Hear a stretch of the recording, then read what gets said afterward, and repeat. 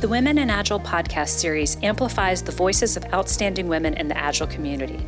We are dedicated to sharing the wisdom and inspiration our community has to offer by telling our stories, being thought leaders, and having open conversations with our allies.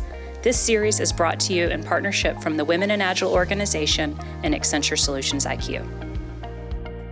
Hey everyone, Natalie Warnert here, the President and Executive Director of Women in Agile org. I wanted to thank you for listening to this episode of the Women in Agile podcast series. We're thrilled to have this as a platform to showcase the wisdom of our community. We'd love to get your help to amplify the reach of the series by asking you to go over to iTunes in order to rate and review us. After you're done, take a screenshot of your rating and review. Then, post a screenshot to Instagram, Twitter, or LinkedIn and tag #WomenInAgile. If you do this, we'll not only reshare your post, but also add you to a monthly drawing to receive a Women in Agile goodie bag filled with WIA stickers and other treats. Thanks for listening. Hello, welcome to another episode of the Women in Agile podcast series. I'm your host, Leslie Morse, and today we are chatting with Jessica Katz.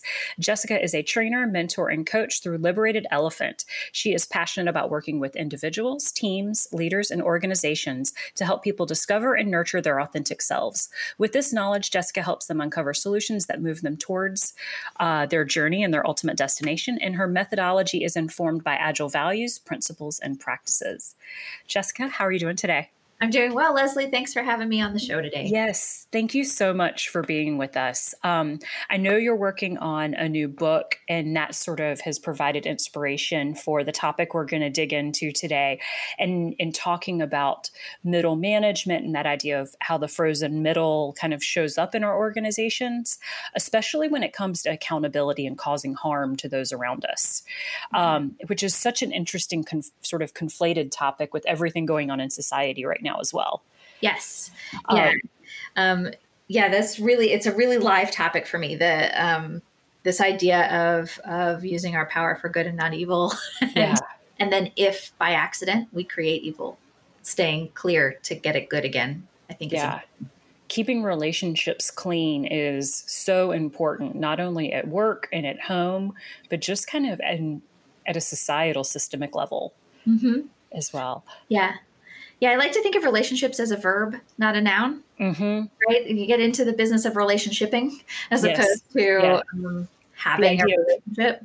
Yeah, being in relationship with someone. That is an active sort of state. So, but before we get there, I want to know, and I wish listeners could see the smile on your face. I just feel so much joy having the benefit of us doing video chat through this conversation. Let's ground everybody in a little bit of your Agile origin story. Sure. So what even led you to being here and having a conversation with me on the Women in Agile podcast series? How'd you get started? All right. How did I get started? I never know where to start this story. I guess my professional background is in project management. And I come from waterfall project management background. And I had some hotshot developer who, if he ever listens to any of my podcasts, will probably be able to identify himself.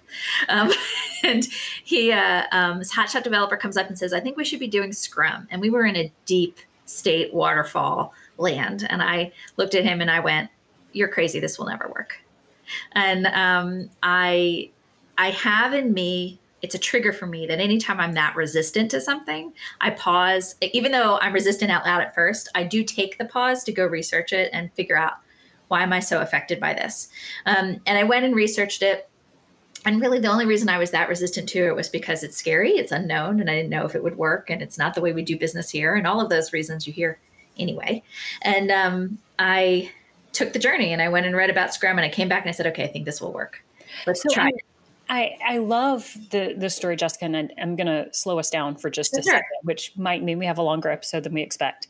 But there's something about the self-awareness you just pointed to of, I know that when I feel this discomfort around something, I need to pause. I need to go get curious. What's really happening here for me? Because in the phrase I put to it is that discomfort is often a signal of something that's wanting to happen.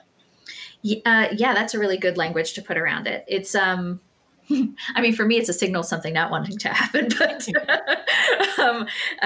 but I really like change. Adventure has become like a word that I use to describe myself now, adventurousness, and that's just a different kind of adventure.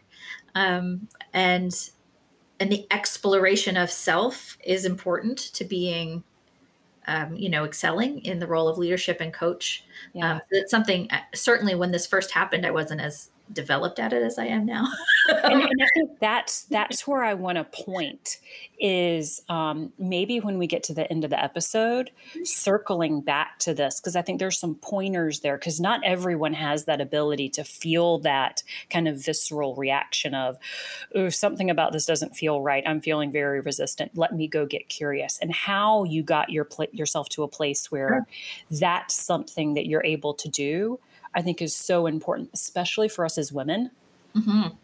Because it's still so common for us to be marginalized in the organizations we work in, and not only systemically marginalized, but marginalizing of ourselves when we feel those kind of feelings versus leaning in and getting curious about them. Yeah. I'd be happy to circle back to that and go deeper, but it's definitely, it's not like I suddenly had the skill set. That was a skill set that developed over time. Yeah. And was precipitated in the workplace by things happening in my personal life. It's not like it started in the workplace. It was the place I extrapolated it back out to the workplace. Oh, that could be an episode in and of itself. so let's play with the women angle and the female angle of this. So as you've been on this Agile journey over these years, what have you noticed about the role of women in the Agile community, kind of systemically, as well as what have you experienced yourself? Yeah. So honestly, there was a big wake-up call for me about 5 years ago, where I realized I was playing into and participating in the patriarchy. So like to the point where I didn't even acknowledge there was a problem. I was raised by parents who very much made it clear I could do whatever I wanted. And I was taught business by my dad, not by my mom. So I approach business like a guy. And it doesn't, like, my physical attributes never became a thing for me. I take up a lot of room. I'm very assertive. All of those things were true of me. And if stuff was happening because of my gender, I just assumed it was because of other people's biases. Because they couldn't see how awesome I was, because I have a tremendous overconfidence bias. So I come at this women stuff from a completely different perspective than is commonly talked about in the industry. So for me, I had a big wake up call about 5 years ago and realized, I'm implicit in this. I'm part of the problem, and had to shift a lot of my mindset around all of this. Like, what are women showing up for in the workplace? Why are we getting paid less? Well, we're getting paid less because men are dumb. No, that's not true. There's a systemic thing that's happening, and women are perpetuating it as much as men are perpetuating it. And so I had to start looking at my behaviors and shifting those. So it was, I caught my biases and I called myself into question, and I made choices that were fairer, and I acknowledged the challenges I was experiencing. So all of that is something I grew to very recently, and have a hard time still when there's like women only groups. I'm like, okay.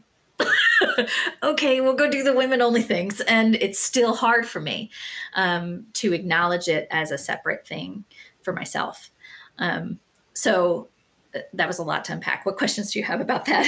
No, I appreciate kind of the openness and the transparency. I don't know as though we've had a guest that's kind of been that, like, upfront and like, I was part of the problem, and I'm speechless almost, and like the how much of my own truth I heard. Yeah. In that. And I don't even know if I could have put the words to it the way that you did. So thank you. I think that you're just describing in that way is opening up an inquiry for a lot of us that are kind of more assertive, dominant. We take up space. We're gregarious, sort of the way we show up like, how might we still even be contributing to the patriarchy and not creating the space for the others that we could be? Yeah. Yeah. It was a hard journey. And, it showed up all over my life, not just professionally, but personally and interpersonally. It showed up not just in women gender issues, it also showed up in race issues. I had to look at the whole picture of where I had bias. And it's still, I'm still catching it today. It's still pretty fresh. And it took a lot of therapy, honestly. Yeah. Yeah. And admitting that is huge as well, right? And just like normalizing it. It's also, I think, whether you intended it or not, Jessica, such a beautiful segue into the topic around how we accept accountability for when we actually mess up and cause harm to those around us. Because that's what you're kind of acknowledging is, oh, wow, I realized I was causing harm and I didn't know it. Yeah. So just let's look at that topic of accountability and causing harm. Like, why are you passionate about it? And what are you hoping listeners are going to get out of our chat as we kind of unpack this for the next 10 minutes or so? Sure. So why am I passionate about it? Well, because I've messed up a lot. And one of the ways I've messed up is in the way I apologize. And I don't want to do that anymore. And I want to give the skill sets I've gained to other people. Right. So that's one. That's why I'm passionate about it. And what I'm hoping other people get out of it is a new way to think about it, maybe a new technique or tool, maybe an opportunity to introspect on, are they really repairing or are they glossing? I think that's my hope for our conversation today. Yeah, because I think it's sometimes we feel the ouch ourselves when we hurt others around us and we have one of these mess ups. But we try to just marginalize it and kind of gloss over it. What are some of the mistakes that people are making when they have an oops and they get one of these apologies wrong? Yeah. So let's do a simple one. So let's say you're in a meeting and if you're a gregarious person and you've got some introverts in the space and they're trying to get a word in edgewise and you're constantly interrupting them. That's a really common one you see in the workplace. And you go to apologize for it, but you don't ever stop interrupting. Right? I'm sorry, I overrun you. And then you just keep interrupting and nothing changes. Or you make an agreement with them, but you put the onus on them to tell you to stop interrupting instead of taking ownership of the repair of the behavior. Those are two ways that I've seen it go sideways and that I've gone sideways myself. The other thing I think we see go sideways a lot is we don't actually acknowledge that the other person's experience was real.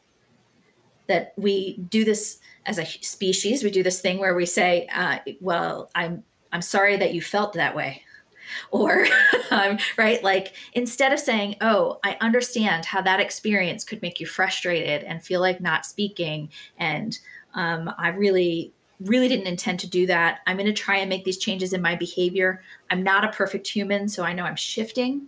And I might need your help to remind me occasionally, but I'm going to do my best to do it myself without your reminders. Are you willing? And then asking if they're willing to enter into that work with you, because it's not their job to fix your bad behavior. Yeah. It's your job to fix your bad behavior. This works for me when you know you've messed up. But what if you don't? Yeah. That is a really tricky one.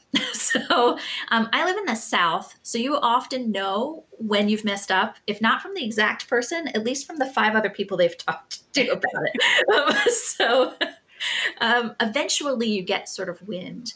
But there's some behaviors you can look for in others that can be indicators for you. Like they're not warm to you. And mind you, some of these behaviors can show up when nothing has gone wrong, and that's just who they are. But it's worthwhile to looking at if there's been a shift in behavior. They were warm to you, and now they're not. They say sure, but then they do whatever they want anyway. That's a good sign something's broken in the communication. It might not be you, it might be them. Who knows, right? you're talking all the time and no one else is talking, that's a good sign that something is broken in the communication. And then other behaviors, avoidant behaviors, stonewalling behaviors, defensiveness, those are all cues that somebody's been injured. And it's now an opportunity to dig there. Yeah. Assuming they consent. And that's really the tricky part, is making sure they actually want to do the work with you. Because relationship repair takes both parties. Yeah, it absolutely does. The other thing that I'm thinking about is when it's not just that you are, how do I put it? Maybe making it all about you in the act of the repair, right? But that in like you use that example of like interrupting people and all of that, but that you also are maybe just marginalizing the fact that anything's wrong with them in the first place. Yeah. Yeah. It's very important to take the time to really hear their experience and to internalize it and empathize with it, not just sympathize with it, not, man, it sucks that you had that feeling, but really think about what would it be like if I were in this position and how might I feel here? And that can help a whole lot in the realms of power differentials, right? If I'm a boss of somebody and I come in and I ask for something, the person I'm asking something of is in a lower power position and not empowered to say no or to alter your request usually. And the way you can flip the script for yourself is to think, if my boss came in, what would be true of me? What would I be experiencing in that moment? And you get a little like proactive empathy going. Yeah, that's really interesting. And I'm thinking about some of those dynamics when I've been in kind of a power, rank, and privilege sort of situation, and I've had an ouch. And how do I put it?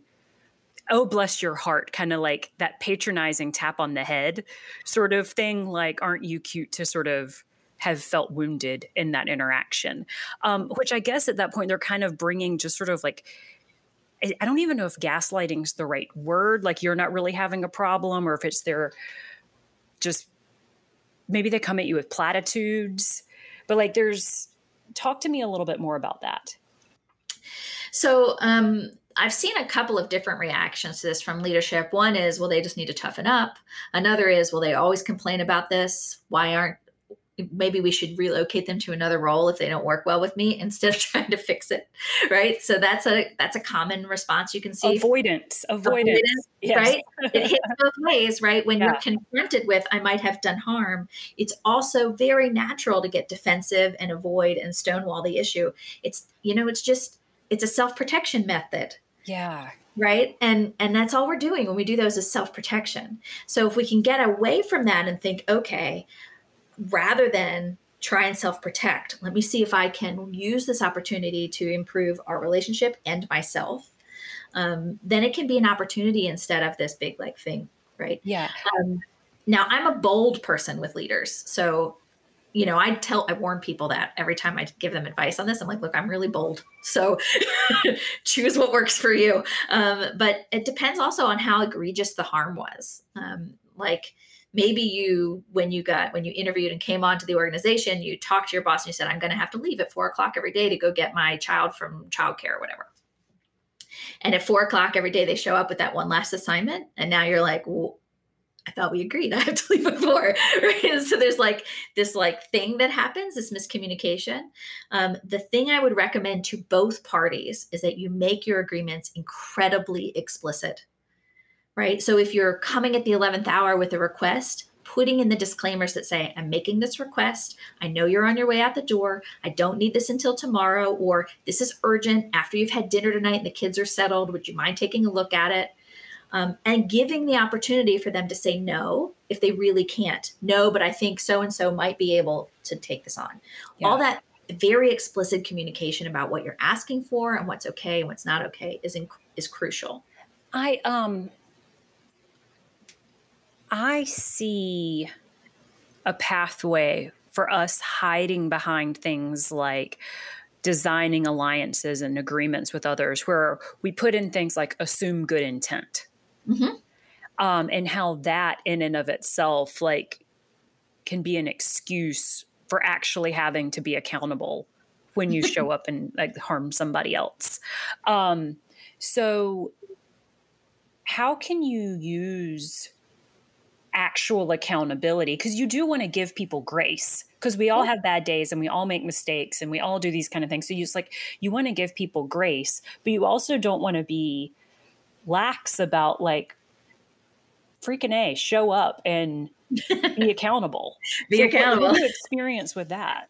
Yeah, when I want to use assume good intent, we're not using it to excuse people's behavior.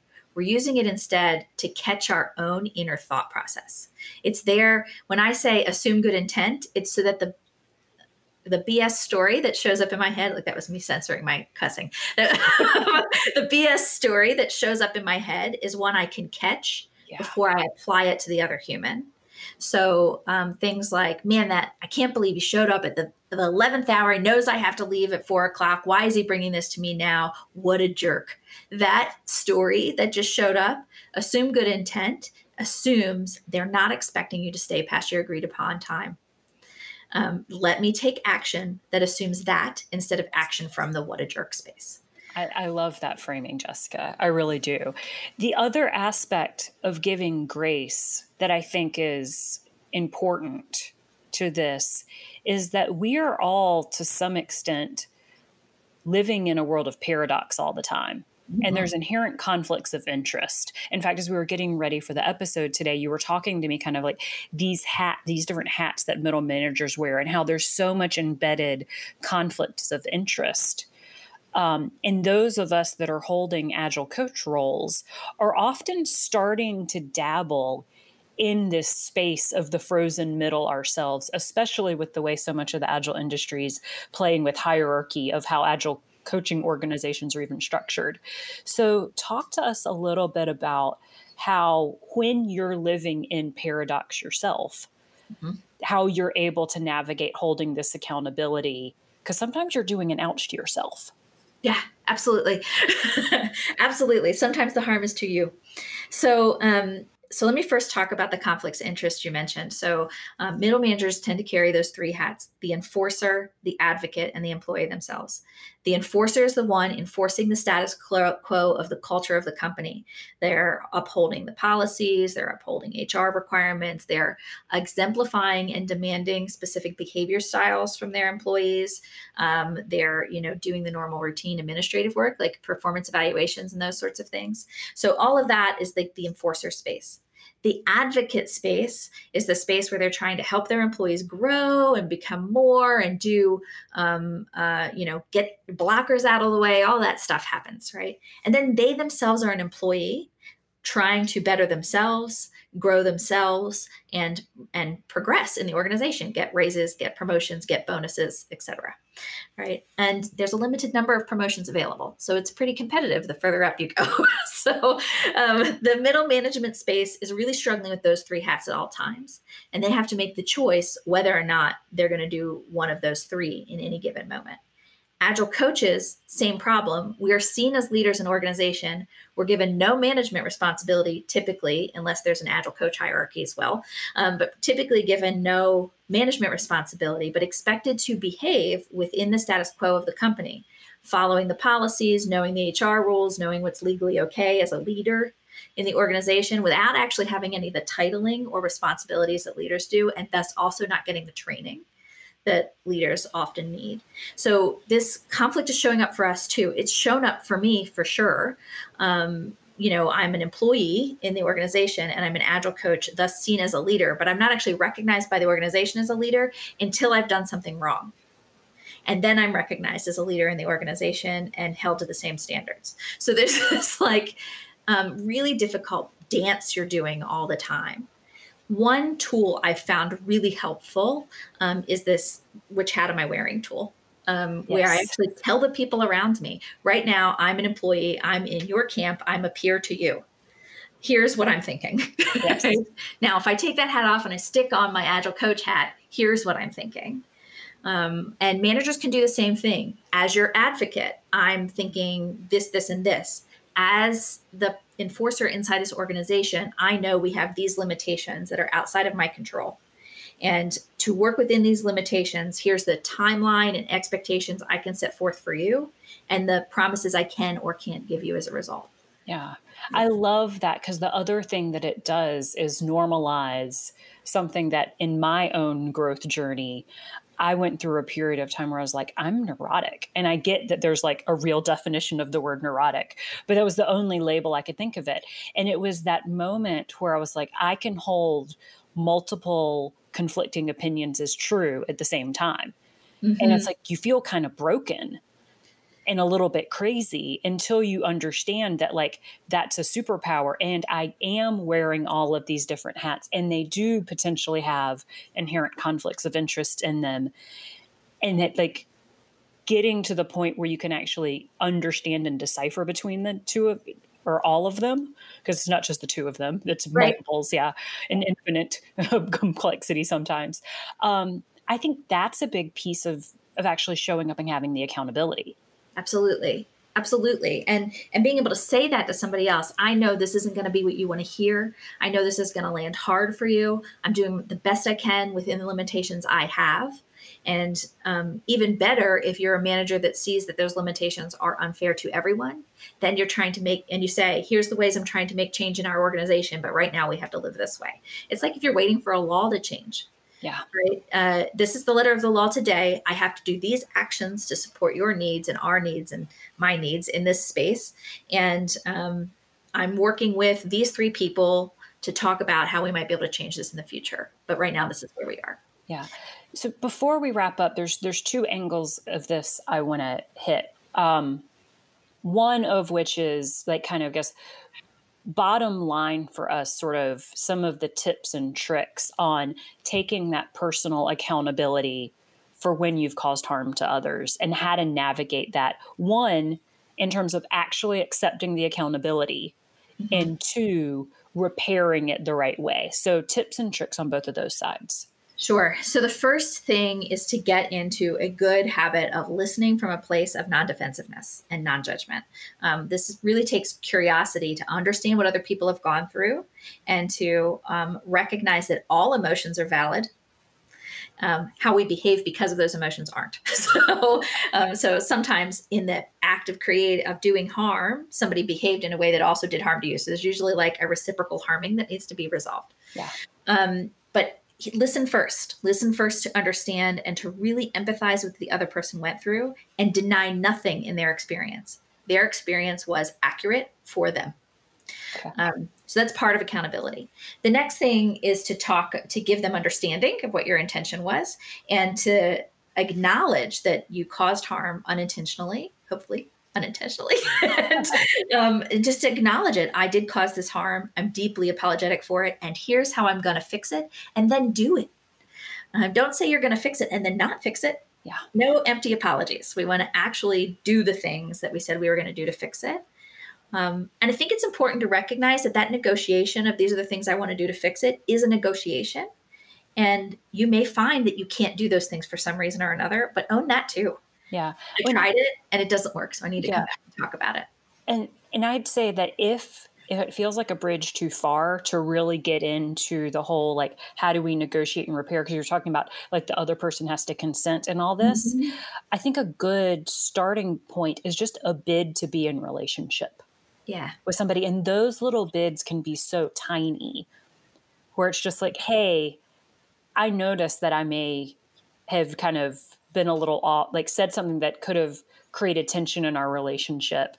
I just want to acknowledge you, or just some little statement that really is contextual to that person. That's just a bid to rebuild connection so that there's enough fiber there so that you could negotiate. How do you really repair later?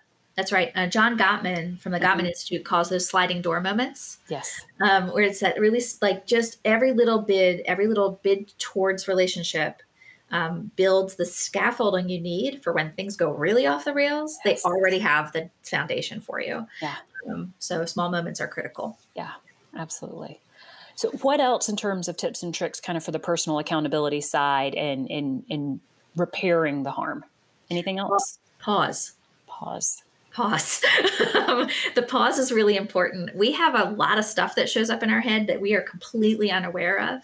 And if you're having an emotion at all, it's worth it to just take a moment to figure out where that emotion is coming from. It's not coming from another person. It's coming that like an interaction with somebody might have triggered an emotion in you, but the actual thing that causes the emotion is the thought that showed up in your head because of that event. So this happens a lot as people come into new companies. Maybe they've been in a company before where their boss was slightly abusive, and now they've come in and anything their boss does, they're triggered to be defensive or fear for that abuse to show up again. Yeah. And that emotion is coming from the trigger from the boss before you, not from the boss that is now, right? So there's really catching that and acknowledging it in yourself so you can sort of dissect it and unwrite that behavior reaction. Grab the amygdala by the neck, essentially. And what I really hear is this theme of like, slow down your own sense making, right? Allow whatever that thing is you're feeling to just kind of process through, which really only takes like 90 seconds or something like that to actually kind of have that initial visceral reaction kind of clear through. And then like, what's going on here? And then kind of choose your words. Yeah. If you're on the side of being harmed, and this can happen even if somebody's brought out harm you've done. So you can feel harmed by someone else bringing up that harm. But if you're on the side of being harmed, it is okay to say to somebody, I'm having a reaction to this. I don't fully understand yet. Can we circle back? Yes. I think that's a really okay thing to say to somebody. Yeah. And most people will understand. And for anybody who's a very fast thinker, that statement's critical for them to like put a pin in it. Yeah. So they remember when you come back what the heck you're talking about. Yes. I think that's really important. Yeah. So Jessica, the other angle of this I want to hit before we wrap is you're not actually directly in the situation. You're not causing the harm. You're not being harmed, but you're a bystander to this, maybe an agile coach, maybe a scrum master, maybe just like a good human being. And you see this playing out in front of you, whether that be somebody taking accountability unskillfully or not taking accountability at all. How might you show up in that kind of framing and scenario? So if you're in the middle of a meeting and this happens, very carefully, you want to pull in every skilled facilitation, conflict mediation technique you've got. If you're in the position to do so, if you are also on the team, you may not have the consent of both parties or the authority expertise granted you by your role to lean into that conflict, and you might actually make it messier by leaning in. So I think it's really important to know what your role is in relation to these folks. Can we just pause right there? Because I think this is one of those moments where we as Agilists make mistakes all day long. Is we listen to a webinar on a topic, we listen to a podcast on a topic, maybe we saw a conference speak on it, or it was, a 2-hour segment in some training class we went to last year. And all of a sudden we think we're an expert in it and we can try it. It's like the whole I stayed at a Holiday Inn Express last night. Knowing your own personal boundaries when it comes to this is so, so important for like keeping integrity and even ethics in these situations. Yes. And most of us are fixers. We want to fix things. And so when things are broken, we like jump in. We're like, how can I fix this? Yeah. Maybe you can't. So knowing when you can't fix it is probably the first challenge. As an Agile coach, there's a couple of examples that come to mind. One of them, 2 folks that were reporting to 2 other managers were having trouble with one another, and the managers were at wit's end. They're like, we don't know how to fix this anymore. I was like, okay, well, do they want to fix it? And they're like, yes, they want to fix it. I was like, okay, great. And so I met with each of them individually and strategized their communication with them so that they could talk to one another. So that was one thing we did. And I use nonviolent communication as a communication pattern when there's breakdowns. Nonviolent Communication by Marshall Rosenberg, in case anybody wants to look it up. I use that model for breaking out what's the story I'm telling myself, what are the emotions I feel, what was the action I took as a result of those emotions, what do I wish I'd done, like all of that. What's the best thing that they could be thinking, what's the worst thing they could be thinking. Really good, powerful questions, essentially, and helping them break down those stories and then bringing them together to have those conversations. You're essentially creating the pause with them as a result. So that's one technique I've used. Another technique I've used is I become the conduit for the conflict, where I like take in what one person is saying and I whiteboard it. Here's what I just heard you say. And I take in what the other person is saying and I whiteboard it. Here's what I heard you just say. And I sort of set up a momentary working agreement that says we're not going to interrupt. I'm going to make sure I'm hearing them. I'm going to make sure I'm hearing them. And then we're going to validate that I got it right. And then we're going to compare and contrast and see where the breakdown is. Yeah, this sounds a little bit like bilateral ventilation from my ORSC coach training. Okay. In making sure, creating that space for both of them to kind of get it out and going back and forth in that uninterrupted way. Yeah. Yeah. Yes, exactly. So that sort of like conduiting is, I don't know, that's my own made up word. I love it. It's not a good episode if there's not a made up word. So that's sort of the approaches I've taken live and in living color. I've been called in to help mediate challenges. Lots of times you get the us versus them in teams. And as an objective third party, you come in and you're able to like basically do that same thing, except it's whole teams on both sides instead of one person on both sides. So all of that happens. The area we have to be careful of really is not telling other people's stories for them. And what will often happen, particularly if you're in a Scrum Master role, I found this happens a lot as a Scrum Master. People will come to you to complain about somebody else's behavior on the team. And then you go and try and talk to that person about their triangulation all day long. Don't do that. What you really want to do is encourage people to talk directly to the person they're having a challenge with and offer to be helpful as opposed to doing it for them. Yeah. And this is really important if you're a manager. Very often you have this like somebody on one team complains to their manager who complains to the manager of the other person who complains to this person over here is like, what are you talking about? Which is really just another example of people's desire to avoid conflict. Yeah. Right. It's like, oh, I'm venting to you about this manager. You go take care of it because I'm unwilling to actually be vulnerable and have to lean in to addressing this thing myself. When really, if you're showing up as a full leader, you're creating the space so that person can bring up their own skills and become more conflict competent themselves. That's right. That's right. And typically managers aren't any better at conflict than the rest of us. No. So you never get training on it. It's not like they have some magic sauce that you don't have because they're a manager. So there's, just go directly to the person. And if you're scared and you want to strategize it, get a buddy. I know particularly introverted folks have leveraged me as an Agile coach regularly to like really conscientiously think through the things they want to say and what they need to say and where they need to be heard. Yeah. And so they've worked really hard at that, particularly introverts. Not that extroverts don't always work at it. We just talk a lot. So, yes. Speaking of us talking a lot, we're starting to get short on time. So with this idea of, the, I guess, final tips and tricks for the person that's wanting to hone their skills as the third party in these accountability and repair dynamic situations. Yeah. Where might they go learn more? So I've done a lot of my learning through facilitation training. International Association of Facilitators, IAF, has some good classes. You can follow some of the, big names in coaching in the Agile community. I've done a lot of learning through Lisa Adkins and Marcia. Her name is Marcia Acker, thank you. Her name just escaped me all of a sudden. Marcia Acker, who just released a book on facilitation. So there's lots of tools out there like that. You can come take a class with me if you want. But also, I definitely recommend nonviolent communication. It is, it's a personal skill set that then you can extrapolate out and coach others towards.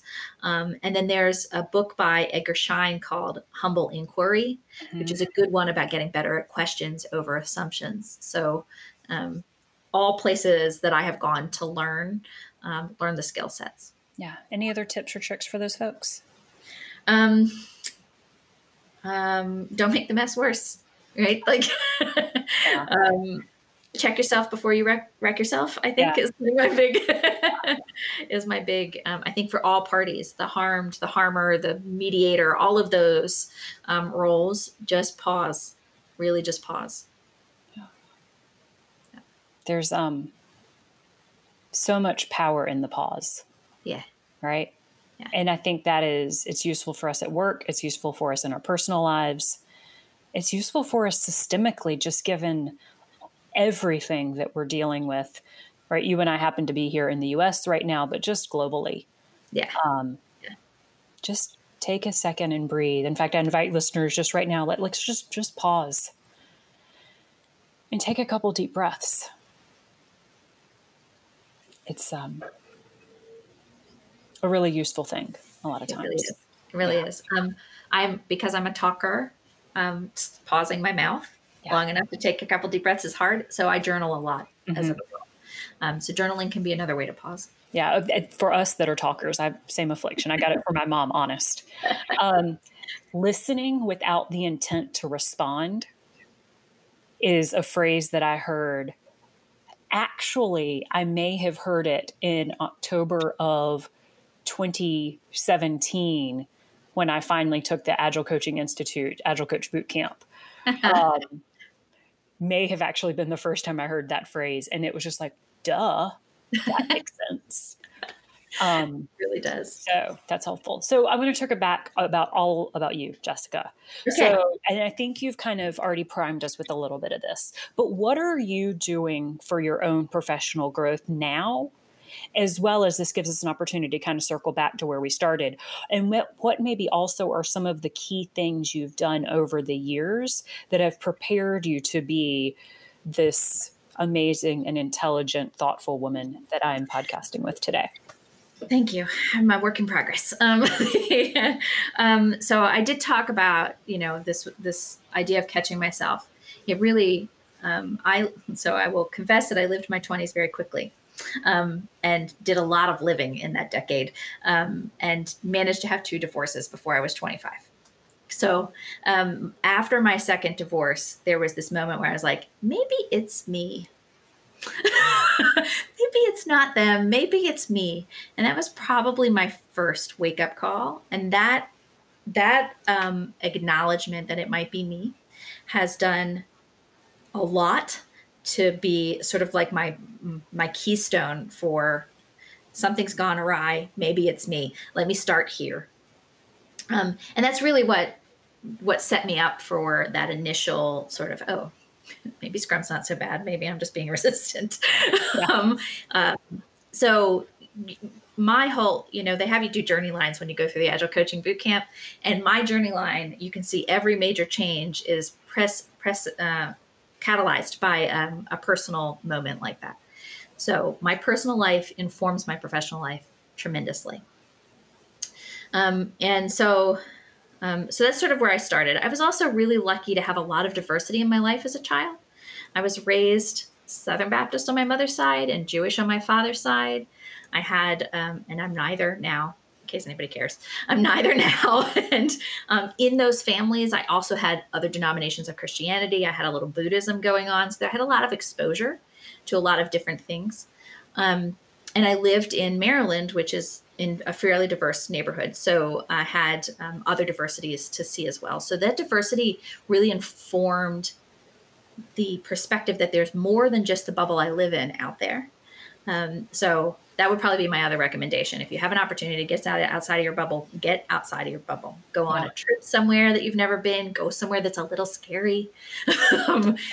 Explore. So those are all things that sort of catalyzed and set me up for this kind of introspection and growth. I was also raised by a family that believed in the power of mental health care. And, coaching, I like to describe coaching as a forward movement. You have a goal, and I'm going to help you move forward towards your goal, where therapy is backward, where you're trying to heal what was behind so that you can take better forward action. There's a lot of healing to do, and some healing you probably haven't even realized you need. That moment 5 years ago where I realized I was part of the patriarchy, it was a huge layer of that onion I peeled, and it threw me into a depression and all kinds of things that I had to work through. And therapy was how I worked through it. I uncovered personal traumas from my childhood. I uncovered things I've done to others, that those relationships are long since gone and I can no longer repair. And the shame that came with that, Brene Brown and all the work she's done with shame and vulnerability, the shame that came with that, and the desire to remain vulnerable and authentic, but at the same time, not, because shame's terrible to put out on the table. But the moment you can name it, it starts dissolving it. It really does. Yeah. It really does. Easier said than done, though. Easier said than done. And that kind of healing and that kind of repair really does. I can't sing the praises of therapy enough, but you do have to shop for your therapist. You have to find the one that's the right fit for you. So, those are all things that have catalyzed me to where I am today. And then it's just, I have a zest. I have a sense of adventure. Yeah. When people want to know a little bit about that, I've walked on fire. I've walked on fire. I've spun fire around my body. I play with fire a little, and I do it in all areas. I like messy relationship actions, right? Like, I like it to be messy. If the relationship is perfect, something's probably not visible. Yes. There's some transparency issues, I would say, if that's the case. So I guess my word of advice there is get curious about yourself first. Yes. Once you can uncover what's going on in here, it's way easier to be curious about other people. I love that. It reminds me, gosh, if listeners had a nickel for every time I reference this quote on one of our episodes, I would be broken. They would be rich. But it goes back to the quote that Portia Tung brought up in, I think, like the 3rd episode of the podcast series, which is, you cannot give what it is you do not have. That's right. Right. That's right. And I never remember who said it, but I just know she was the one that brought that quote up in the episode. And it is so, so, so true. Yeah. Jessica, last thoughts, final wisdom you want to share with folks? Last thoughts. Be brave. Go on an adventure. I love that. Thank you so much for being with me today. I feel like this was some medicine for my soul. Oh, I'm so glad. Yeah. So thank you. Yeah. Thank you for having me and giving me the platform to share. Yeah. We're so thrilled that you were here. And thank you, listeners, for tuning into this episode of the Women in Agile podcast series. It's brought to you in partnership from the Women in Agile nonprofit organization and Accenture Solutions IQ. We hope you've learned something new and invite you to tell a friend or a coworker about our podcast, and always invite you to go online to womeninagile.org to learn more about our initiatives and find additional inspiring podcast conversations. Thanks for listening to this Women in Agile podcast episode. Find more inspiring conversations by visiting womeninagile.org/podcast, checking out the podcast series on iTunes, or visiting your podcast application of choice. If you have an idea for a topic, speaker, or feedback on an episode, please reach out to us via email through podcast@womeninagile.org.